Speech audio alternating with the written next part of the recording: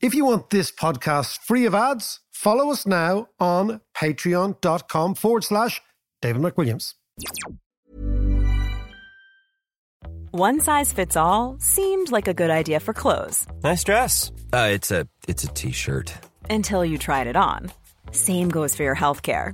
That's why United Healthcare offers a variety of flexible, budget-friendly coverage for medical, vision, dental, and more. So whether you're between jobs, coming off a parent's plan, or even missed open enrollment, you can find the plan that fits you best. Find out more about United Healthcare coverage at uh1.com. That's uh1.com.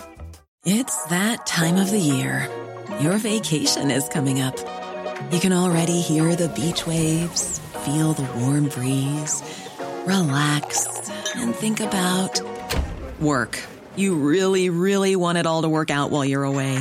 Monday.com gives you and the team that peace of mind. When all work is on one platform and everyone's in sync, things just flow. Wherever you are, tap the banner to go to Monday.com.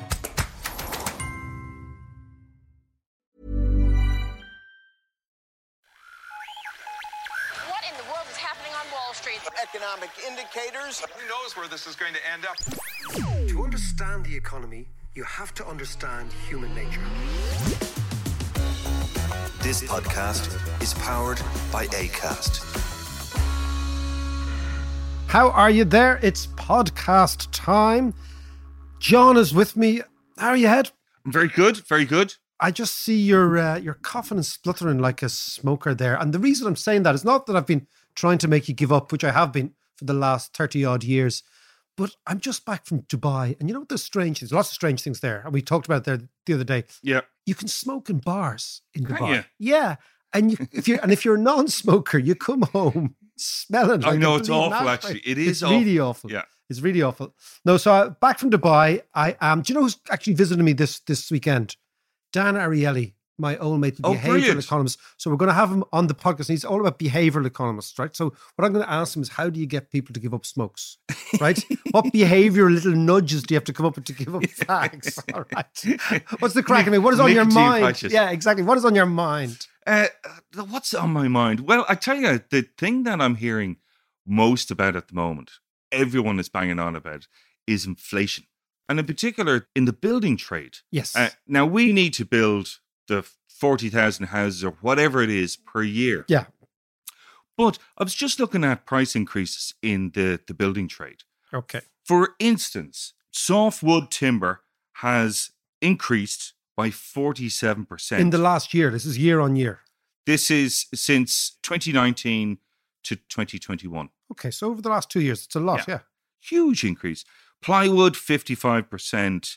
Copper, 62%, for electricity, wiring of houses and all. Steel coil, 82%. Bricks, 16%. It goes on and on and on.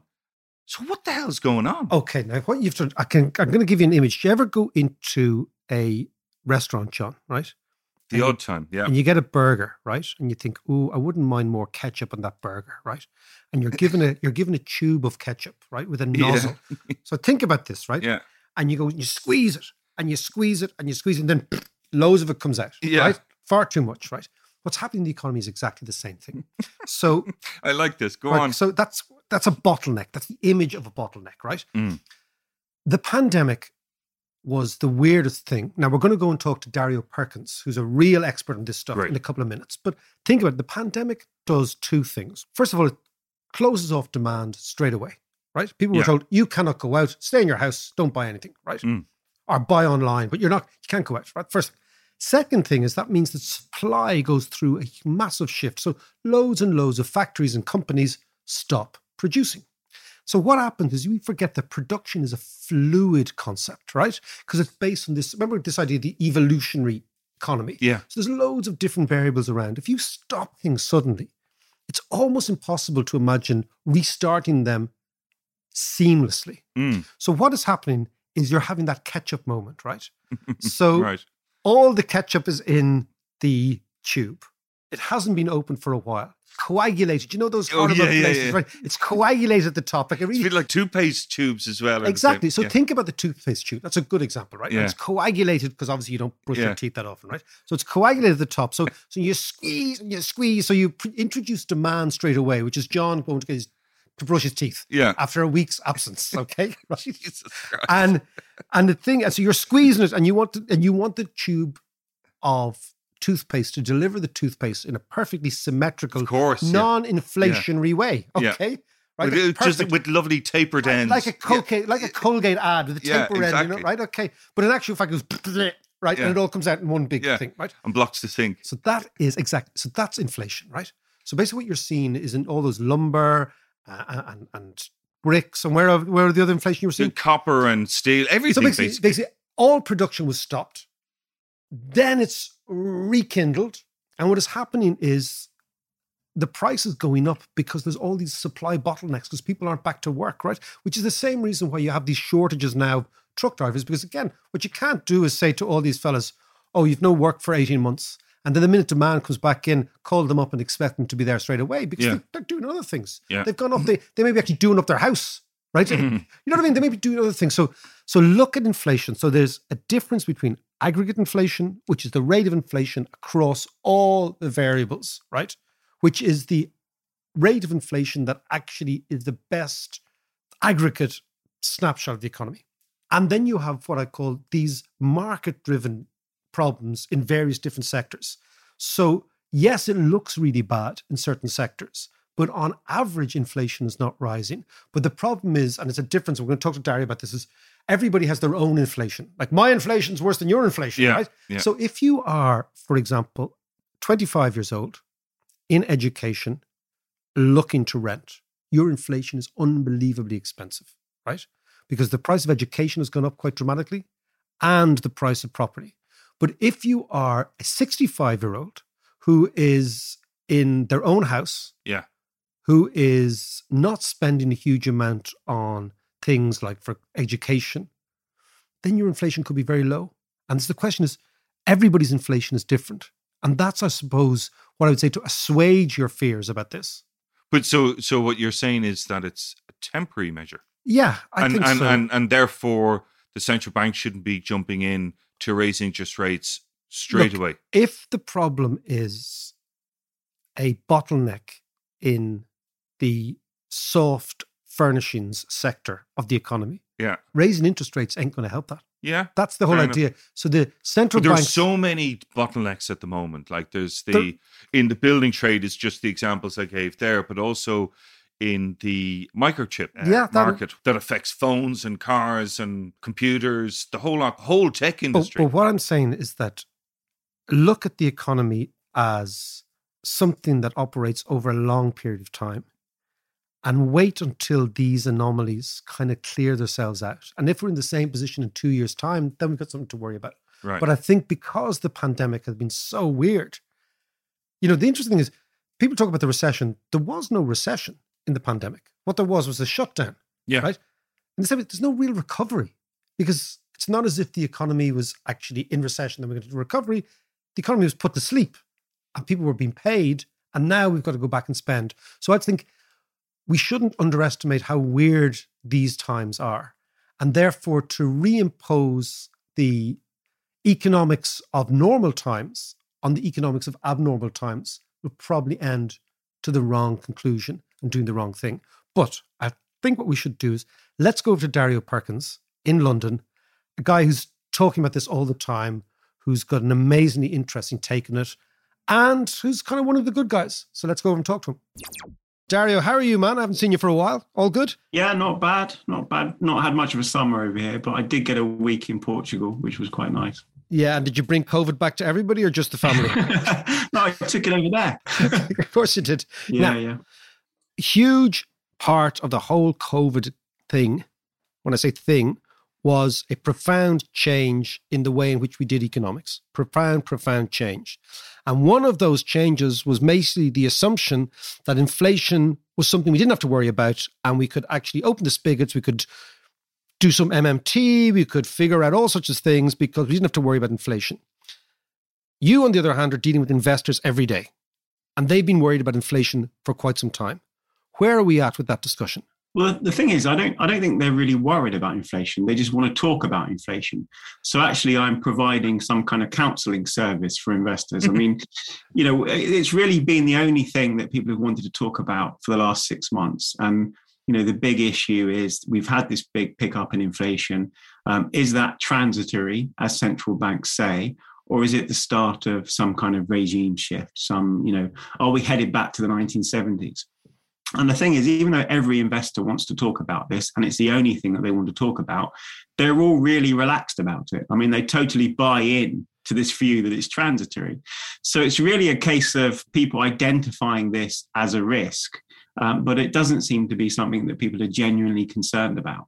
So, Dario, can you explain the transitory idea, this idea that you come out of something as odd as a pandemic, your supply lines are all screwed, your relationships are cut, people are not at work, people are on the PPE here, the sort of the government payout. So the economy isn't working as it should be.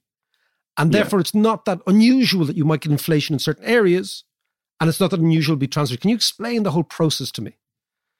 Yeah, so the idea is that we get this burst of inflation, but then without central banks doing anything, without there being any policy tightening, inflation just comes back down by itself. And actually, if central banks were to try to react to the inflation numbers they're seeing right now, because there are lags in the system, by the time those policies had an effect, inflation would have already come down. So they'll just make the situation worse. And I guess the best kind of historical parallel is what happened after the Second World War, because we had this kind of huge pent-up demand in the US and the UK. You had rationing, you had severe supply shortages, you had issues with trying to reintegrate soldiers back into the workforce. So supply was massively constrained. Demand was coming back very strongly, and you got this big shift in the price level. But then inflation came down quite quickly without a policy response, because it would have been unpatriotic to raise interest rates in that kind of environment. And I think that's kind of the template that these policymakers have in mind. And, the big contrast is what happened after the First World War, because we had the same kind of trends after the First World War. But in the UK, we tried to get back to the gold standard. So we did try to force prices lower again. And of course, that ended up giving us a decade of mass unemployment and deflation. So I think this is absolutely the right way to behave coming out of this pandemic. So this is fascinating. So basically what you're saying is we have a choice. The 2020s can either be like the 1920s, which is massive deflation, total and utter collapse of political stability in the centre in continental Europe. You can do that in order to get back to the gold standard and some sort of conception, as Keynes described, the barbarous relic, right? Or we can have the 1950s, which is unparalleled growth in Europe, unparalleled growth even in the UK, which was kind of limping, and the United States going through arguably its most splendiferous economic decade on record in terms of the massive uplift. And is that the sort of policy which one do you want? I think that's the right way to think about it. And I think, the basic point here is that we can't really do anything about the price increases that we're seeing. I mean, and this comes down now explain that to me. Yeah, so if you think about where's the inflation coming from? So it's very concentrated in a few items that have gone up in price very quickly. Part of this is just, think about what COVID did. I mean, it caused global demand and supply to collapse. And we had this, and demand probably fell faster than supply. So we had this deflationary fear this time last year. Bond markets were pricing in this massive deflationary skew. Everybody was worried about what central banks were going to do next. Were we going to have to go down helicopter money and all of that stuff? And then as we've tried to come out of COVID, both demand and supply have recovered. But demand has picked up much more quickly than supply. So we're getting this very intense supply disruption and bottlenecks and shortages. And you see this all over the world. I mean, global shipping is in a complete mess. You have scarcity of, all kinds of commodities. We have problems in semiconductors. We have all these logistical problems. And we know that, when there are big shifts in activity, you always get these kinds of pressures. I mean, this is what's called the bullwhip effect, which is that if you have a relatively small change in demand, it causes these big kind of accumulation of pressures down the supply chain. And of course, what we're talking about here is the biggest contraction and expansion in global growth in 300 years. So yes, this is causing very profound problems through supply chains. But it isn't clear that raising interest rates is the way to deal with that problem. You just have to kind of let this work its way out of the system again. And if you were to try to deal with that by tightening policy, I think you'd make the situation a lot worse. No, I mean, it seems to me that what we're dealing with, as you say, this is a unique situation. And always, time does, I know it sounds trite and cliched, but time does sort a lot of things out. Things do unravel and then things get put back together again. So what you're saying is, don't be so freaked out that new car or used car sales or used car prices in America are going through the roof, or don't be so freaked out by the price of lumber, or don't be so freaked out by the supply chain disruption over to Asia, because again, things have been moribund for a year and a half, and that's kind of what happens. The engine needs to slowly get back up to speed. That's what we're kind of talking about. Yeah, you have the base effects, which I know you did a podcast on a few months ago, which is that prices that were falling this time last year are rising now. So that immediately translates into a big increase in inflation. You have supply disruptions in things like semiconductors, car rentals, used cars, lumber, all of the things that you outlined, semiconductors, shipping, all of that stuff. You have tomatoes rotting in fields in Italy because they can't get steel from China to export passata, which is a big concern for me, obviously. As being a half Italian, absolutely. Italians, the Italian, remember, it was Napoleon said that obviously the army marches on its stomach, but every time you go to Italy, you realize that the nation simply lives and dies by every lunch it consumes.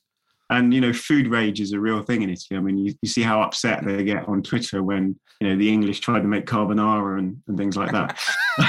So it's a big political issue. And then you have, a whole bunch of kind of one-off cost increases. So you think about, coming out of this pandemic, you've got all these companies operating under reduced capacity, new health and safety regulations. Things like, the price of haircuts, which doesn't affect me because obviously I don't have any hair. That stuff is going through the roof. That's a one-off price increase, a cost increase that companies are trying to pass on. But I think, these kinds of dynamics will settle down eventually. I mean, we don't know, how quickly we're going to come out of this pandemic. We still have new variants. We still have problems. These issues could persist for a while. But I don't think this is the start of some big wage price spiral. And actually, you even have these kinds of supply bottlenecks in labour markets because, a lot of people are struggling to go back to work. They can't get the childcare, or they haven't been able to get the childcare until the schools have reopened. They're still concerned about COVID, particularly if they work in particular industries, particular sectors. So there's even shortages of workers. And I've talked before about how inflation is ultimately about power. And if you want to get, serious inflation, you have to have pricing power. You have to have worker power. You have to be in a situation where workers can demand big wage increases, and then companies can pass that on. And that's what happened in the 1970s. But we're so far detached from what happened in the 1970s. There's little pockets of worker power because the fact that these workers can't come back into work, you're seeing companies having to raise wages. But again, most of that looks like a kind of bottleneck or a temporary factor. I think there is a story about whether the longer term inflation outlook is changing, and that's about whether we're going to get different type of power dynamics eventually coming out of this crisis. So this is what we talked about a few months ago, the new kind of super cycle, an MMT, and let's explore that a bit. Let's explore that a bit because that's fascinating to put it kind of a big super cycle framework. And once you have a framework, then the world makes a little bit more sense. Yeah. So this is the idea that we've had these kind of big 30, 40 year super cycles in the global economy, kind of macro, finance, politics. And the last one started in the late 70s when we'd had a massive inflation problem and, inflation was dominating everything. And then we had Reaganomics and Thatcherism, and it came in and it crushed worker power and it crushed the unions and it globalized markets and it opened up finance. And then we were in this kind of 30, 40 year super cycle of low inflation, neoliberalism. And it was, eventually it led to massive inequality, asset price bubbles, all of the bad stuff that we've had over the last decade. And I think we're starting to see the first challenge to that. So, this kind of neoliberal regime seems to be starting to come to an end. And obviously Bidenomics in the US is a big attack on that. But I think we're at the very beginning of that process. And I think you can look at the world and say something is changing here. And maybe eventually we'll get back to something, a bit more like the world that we had after the Second World War, one in which workers are a bit more empowered and they can push for wages and companies can push for price increases. But I think we're a long way from that. And I think, the big kind of inflationistas, if you want to call them that, those guys that are out there talking about inflation is here and it's coming back. And there's quite a few of them. There are a few. And I think they're confusing those two stories. They're confusing what we're seeing in the data right now, which is, massively transitory. It's all about COVID. I mean, you can just see the COVID imprint on the data. And this longer term story about how the world might be changing. And I think, they're putting those two stories together, and I think they're very different. And they could be separated by, big time span. I mean, we could be talking decades before we start to worry about, central banks that aren't independent and governments that are doing too much in terms of stimulating their economy. I don't think those two stories overlap. And I think that's causing an enormous amount of confusion in financial markets. Yes, it's also not just in financial markets. I see it with, for example, our own government introduced the other day a big initiative on housing, because we've got to build a lot of houses here. By my own kind of back of the envelope calculations, we need to do about 45,000 per annum. Okay, units, houses, apartments, whatever. The government said came out with a figure of 33,000. Right now, half of my sense of them being nervous is that the mandarins who still work in the Department of Finance here are inflationistas. Right? They're kind of saying, look, we're on the cusp of something. We need to fix it, but we can't fix it as much as you'd like to, because you know what? Inflation's around the corner. So it's not just financial markets. I think policymakers are also in that sort of frame of mind where they're not too sure to back their own judgment. And again, unfortunately, in economics, a lot of the people still making the major decisions, they were children of the late 70s. So they have an inflation thing in their heads. Would you go along with that? I think that's true. I mean, you see that. I mean, the investors who are most concerned about inflation are the ones that remember the 1970s. You can look at consumer surveys of inflation expectations. It's the older demographics who are so concerned. If you're in your 20s or 30s, it seems completely bizarre to worry about this world that they haven't lived in before. And that's just a bias. This is a bias in the way that people perceive inflation. And I think that's a big story. When we survey people, we see that inflation expectations are heavily distorted by people's own experience of inflation, and also by the stuff that they buy most frequently. So, if oil prices are going up quickly, if grocery prices are going up quickly, that tends to have a big effect on people's expectations of inflation, just because it's the stuff that they see going up in price all the time. When I used to get this at the Treasury, so one of my first jobs at the UK Treasury was to do briefing on inflation for government ministers. And every week we got these letters saying, why are you lying to the public? You say that inflation is 2%, but this week I bought a can of baked beans and it was 72p, and last week it was 50p. How on earth is that 2% inflation? So we get these big kind of psychological biases and that affects the way that people perceive inflation. But I think, a lot of this is just a myth. I think it would be very difficult to go back to the 1970s. I don't think that policymakers could recreate that climate, even if they tried really hard. But you can also, Dario, understand, for example, you talked about the 20s and 30s, that big generation who are being screwed in the housing market, on the rental market. And when they hear, economists coming on and say, well, actually, inflation is at an all-time low. It's at, 1% or 2% or something. They're saying, hold on a second. My inflation, it could be that idea. I think there was something at the beginning of the 2008 crisis. Somebody was talking about the recession, and somebody said, well, it's not your recession, it's my recession. So To what extent is my inflation more important than inflation as an indicator or as a concept or as a feeling? Well, I mean, as I said, I think everyone has a distorted idea about where inflation is. I mean, these inflation measures, I mean, they're really the best. They're the best macro data we have because, they're quite easy to collect. You send people out to shops and they collect the data and they measure and they do it for a huge number of items, a huge variety of goods and services. And, as far as economic data go, they're probably the best indicators we have. But, stuff like housing isn't always included in those measures. So if you're listening to this podcast, you and I are trained economists. We say, with house prices aren't in inflation because it's a cost. So we look towards rents, whatever. The average person thinking is, why not? Like we've just assumed it away. But that's the reason, the history of this is that housing is an investment, and that's not what we're supposed to be measuring. We're supposed to be measuring consumer goods. In reality, inflation measures are a bit of a mess because you have kind of semi-durable stuff. You have things like washing machines. My wife buys a new coat. She tells me that's an investment. It is an investment. She's absolutely right. Ultimately, I think that you have to think about it in practical terms and what is it that central banks are trying to deal with. And I think their argument is that when you put things like housing in, then you may as well put things like equity markets in.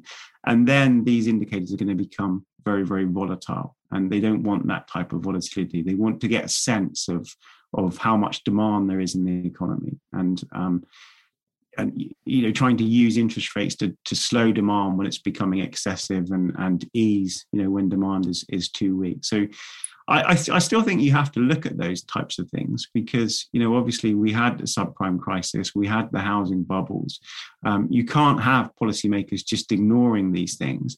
But I think they believe that there are better tools for dealing with those kinds of risks than just raising up interest rates and trying to squeeze the economy. Now, just before you go, COVID, right? When you're talking to investors now, is there a sense that some of them are kind of thinking, is this thing ever going to go away? Because had we talked in June, we'd have been pretty sanguine. We were all getting vaccinated. You guys were all vaccinated. The Delta hadn't reemerged. It hadn't arrived. And there was a sense of, this thing's going to just peter out over the course of the next while with a combination of vaccines in particular. What's your sense now of where COVID is and where the economy is with COVID? Most investors have not really thought about COVID for the past 12 months. We had when it struck, you had this big collapse in global stock markets, and you had, all kinds of a real danger of a financial crisis, this kind of feedback loop between financial markets and the real economy. And central banks, stopped that. They kind of halted that process in its tracks. And then it's been quite hard to get investors to think about COVID ever since then, rightly or wrongly. Now, I think you're right that there's been this perception that we're always about to exit this crisis. When it started, it was supposed to be a 3-month problem. It was supposed to be SARS, a 1/4 effect on GDP. And then we got, it will disappear, during the summer. This was last year. We got to the autumn and suddenly we've got a new wave. And then, by the end of the kind of winter, you had the vaccines, and then you had this perception that, okay, well, now it has to go because we've got the vaccines and that's the silver bullet that's going to get us out of this. And then we've had this other wave.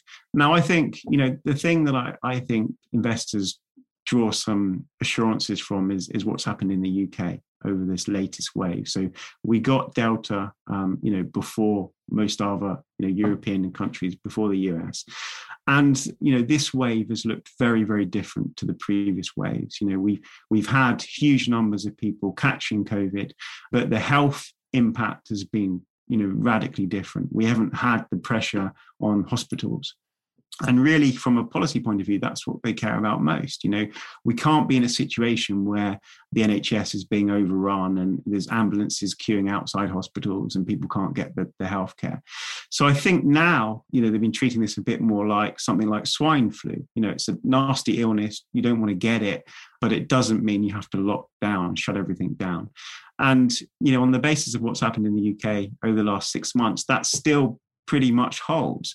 The question, is going to be if we start to get new variants of this and they do start to dodge the vaccines, we're going to need booster shots. And, there is a risk, I guess, that the policy is always slightly behind the virus. So you can change the vaccines, you can have booster shots, but we're always slightly behind, and the health services are always slightly close to the brink. So then you need more restrictions.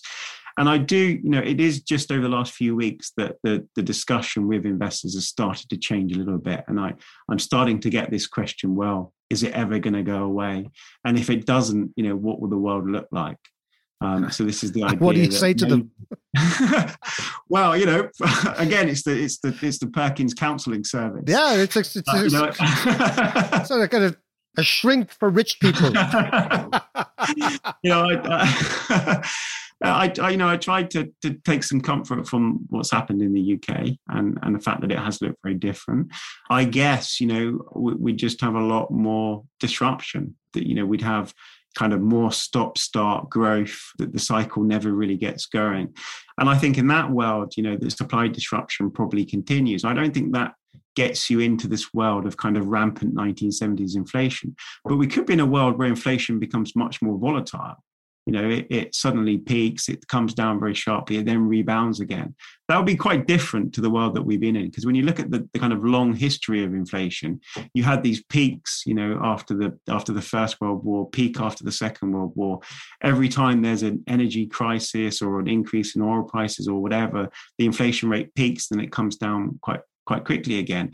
It's really only the 1970s where you had this trend increase in inflation that lasted about 15 years, and then a trend decline in inflation that lasted, another 20 years. But maybe we're in a world now where you don't have the trend increase or the trend decline. You just have volatility.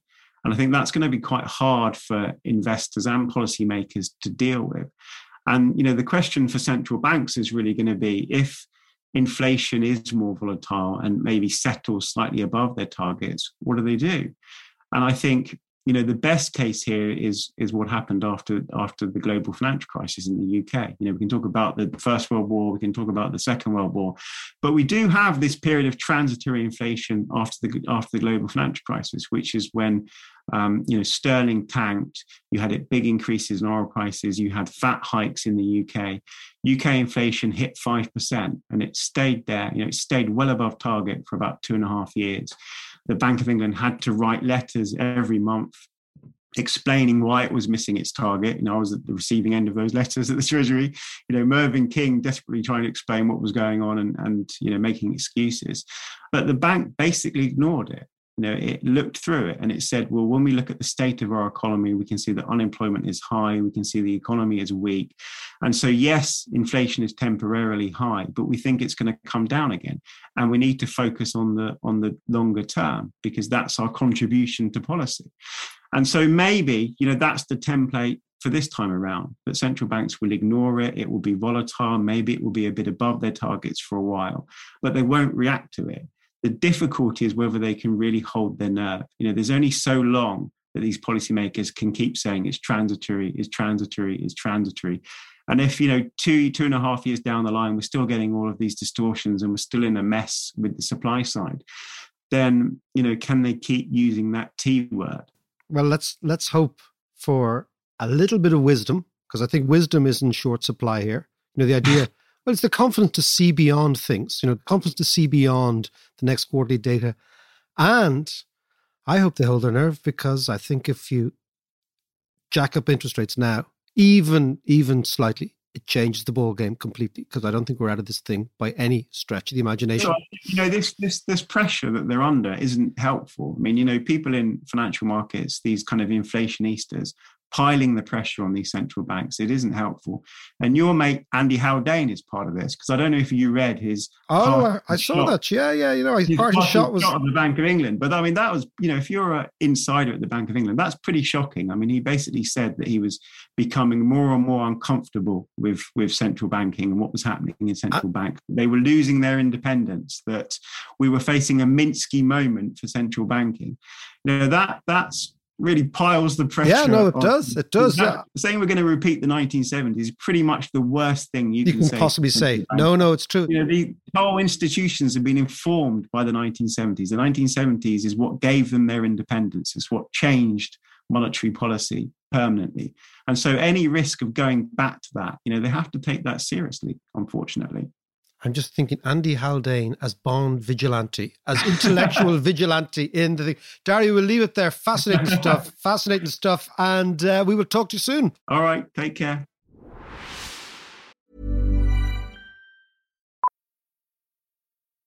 Millions of people have lost weight with personalized plans from Noom. Like Evan, who can't stand salads and still lost 50 pounds. Salads generally for most people are the easy button, right? For me, that wasn't an option. I never really was a salad guy. That's just not who I am. But Noom worked for me. Get your personalized plan today at Noom.com. Real Noom user compensated to provide their story. In 4 weeks, the typical Noom user can expect to lose 1 to 2 pounds per week. Individual results may vary. Cool fact, a crocodile can't stick out its tongue. Also, you can get health insurance for a month or just under a year in some states. United Healthcare short-term insurance plans, underwritten by Golden Rule Insurance Company, offer flexible, budget-friendly coverage for you. Learn more at UH1.com. Hey, it's Ryan Reynolds, and I'm here with Keith, co-star of my upcoming film, If, only in theaters May 17th. Do you want to tell people the big news? All right, I'll do it. Sign up now and you'll get unlimited for $15 a month and 6 months of Paramount Plus Essential Plan on us. MintMobile.com/switch. Upfront payment of $45 equivalent to $15 per month. Unlimited over 40 gigabytes per month. Face lower speeds. Videos at 480p. Active Mint customers by 531.24 get 6 months of Paramount Plus Essential Plan. Auto renews after 6 months. Offer ends May 31st, 2024. Separate Paramount Plus registration required. Terms and conditions apply if rated PG.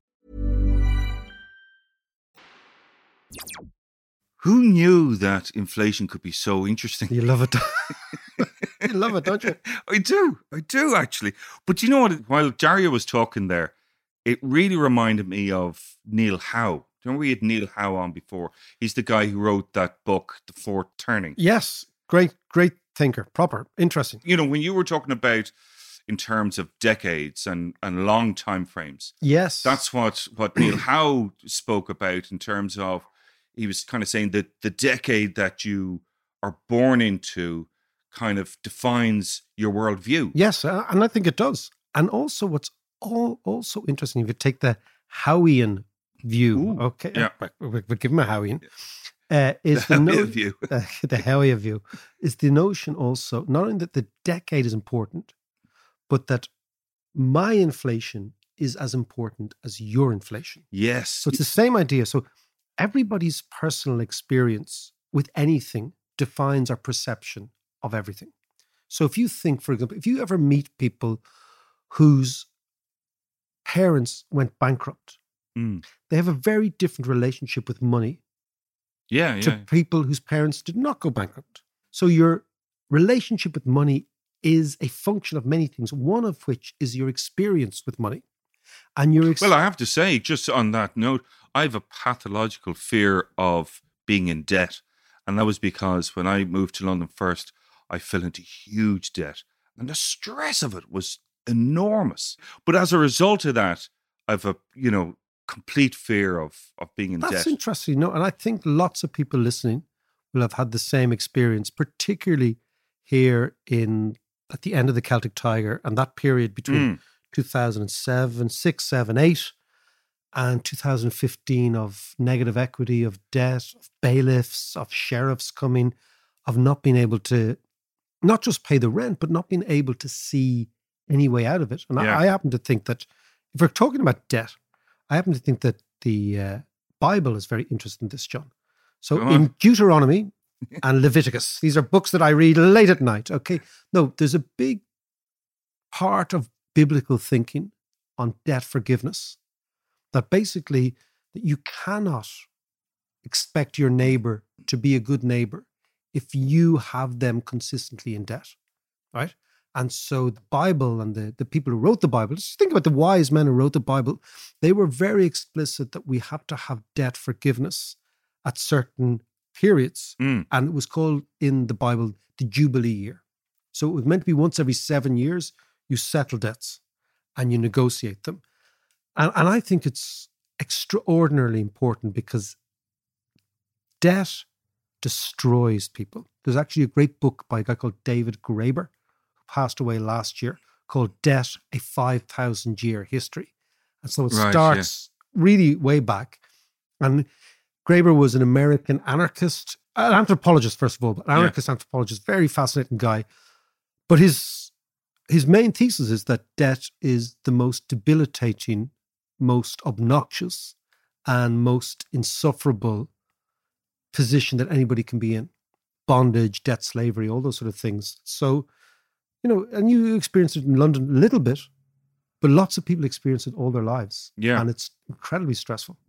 Incredibly stressful. But in terms of this whole idea of my inflation, yes, and the official inflation figures, yeah, how accurate then? When they produce inflation figures, like they're not really accurate because they don't really apply. They're just a big generalization. That's statistics for you. That basically statistics is very unusual. Statistics is hyper objective, so a statistician has to be hyper objective.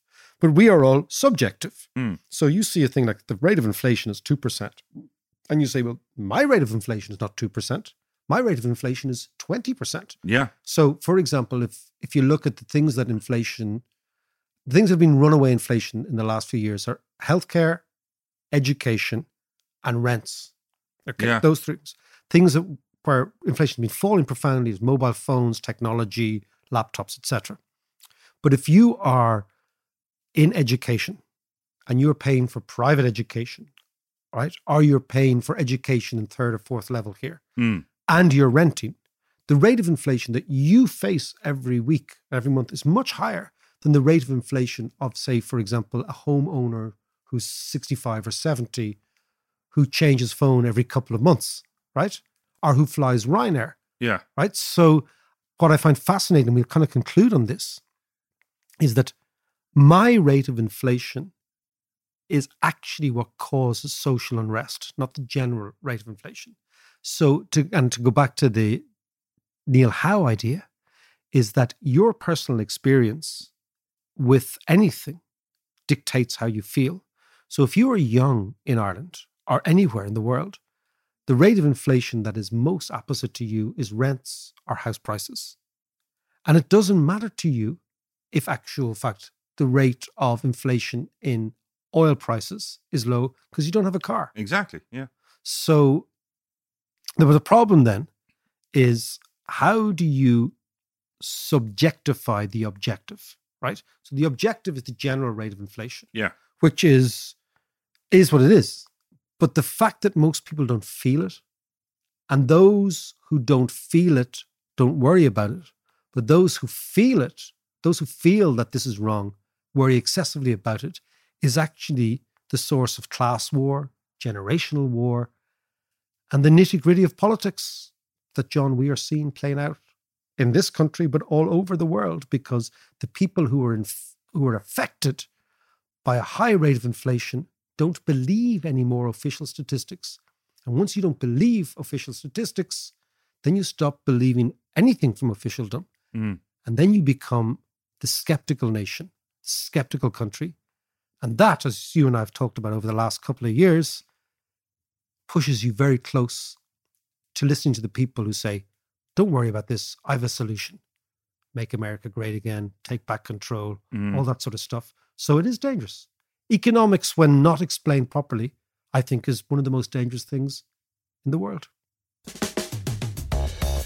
I'd like to thank all our Patreon supporters, because without you, this wouldn't be possible. So thank you all very, very much. And we have a little treat for you coming up. We have a new online course. We have a new entire podcast monetary economics course. I mean, monetary economics at the moment is so important. And we have a fantastic course. We're just finishing it. It's going to be with you probably end September, John, or 1st of October? I would say mid-October. Mid-October. So you flirt with me, you tell me it's going to go ahead, then you say it's not you, it's me. What's the story? Mid-October. I got ahead all your shite. All right, there you go. Talk to you later. And again, thanks so much for supporting us.